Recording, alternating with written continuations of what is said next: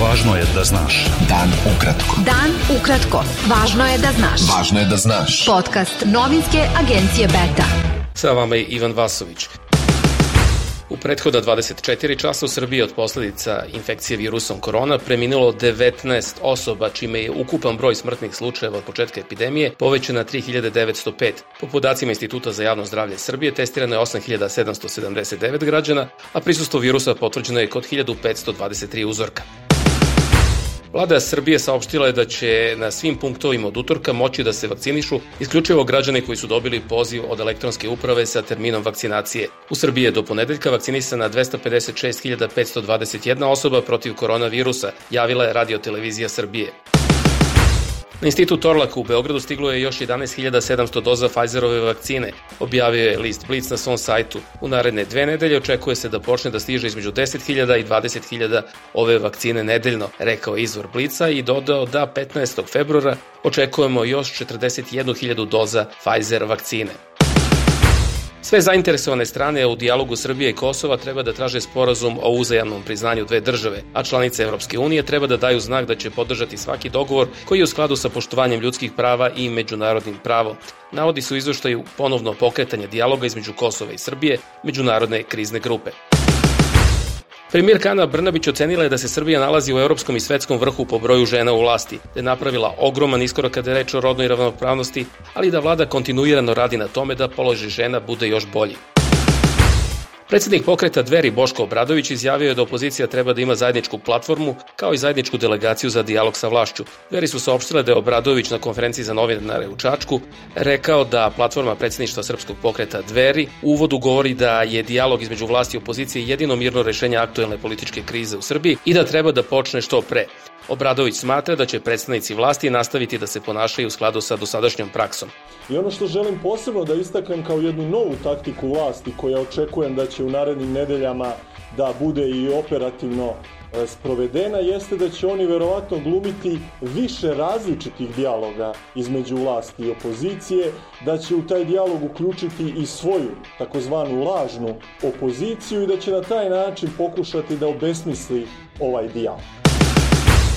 Bivši predsednik opštine Brus Milutin Jeličić Jutka, koji je osuđen zbog nedozvoljenih polnih radnji nad bivšom sekretaricom Marijom Lukić, javio se u KPZ Ćuprija na izdržavanje kazne, objavio je portal Insider.net. Jeličić je pokušao da odloži izdržavanje kazne zatvora na koje je trebalo da se javi 21. januara.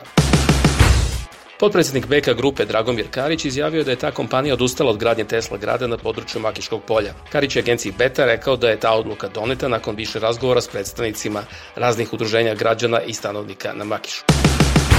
Zemljotres magnitude 3,3 jedinica Richterove skale osetio se u ponedeljak na teritoriji Kragujevca. Nema prijava o oštećenjima objekata niti o povređenima, potvrđeno je agenciji Beta u situacionom centru grada Kragujevca. Pomoć države privredi zbog pandemije virusa korona ove godine verovatno će prihvatiti manji broj privrednika ako bude ponuđena pod istim uslovima kao i prošle godine, da ne otpuštaju višak zaposlenih i ne mogu da isplate dividendu, rekli su oni za Betu. Pomoć države u minimalnim zaradama za zaposlene prihvatit će one firme koje čvrsto planiraju da nastave poslovanje, rekao je počasni predsednik Unije poslodavaca Srbije Nebojša Atanacković i dodao da se nikom ne zatvara firma, ali i da je dosta usporena privredna aktivnost, čak i u delovima privrede koji nisu oslonjeni na Evropu. Pandemija koronavirusa jeste usporila otvaranje novih firmi u regionu, ali je pokazala i određena prestrojavanja u redovima preduzetnika u prethodnoj 2020. Ukazuju podaci bonitetne kuće Company Wall koje je objavio Biznis RS. Beta. Dan ukratko.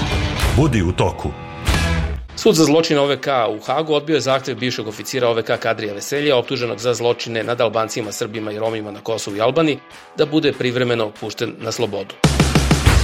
Predsednik Crne Gore Milo Đukanović potpisao je set zakona, među kojima izmene zakona o slobodi veroispovesti, koje je Skupština prošle nedelje ponovo izglasala. On je na Twitteru naveo da će se nakon objavljivanja u službenom listu stvoriti uslovi za pokretanje procedure od strane bilo kojeg subjekta u društvu za ocenu njihove ustavnosti.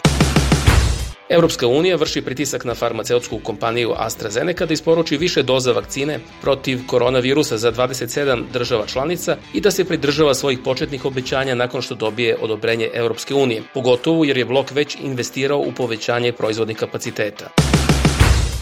Svetska zdravstvena organizacija planira da odobri nekoliko zapadnih i kineskih vakcina protiv COVID-19 u narednim nedeljama i mesecima, kako bi rešila nedostatak isporuke vakcine širom sveta, objavila je kineska medijska grupa.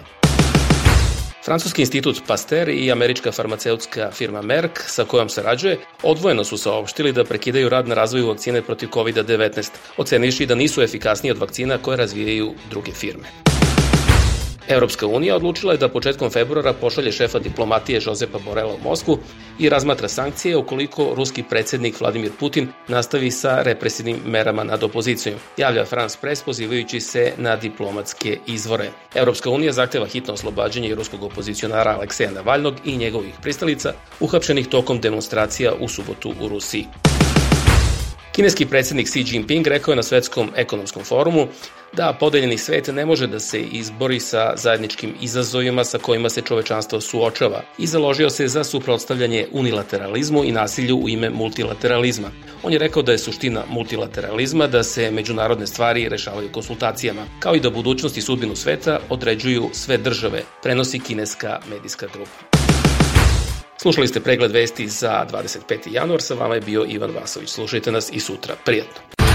Pratite nas na portalu beta.rs I društvenim mrežama. Važno je da znaš. Dan ukratko. Podcast novinske agencije Beta.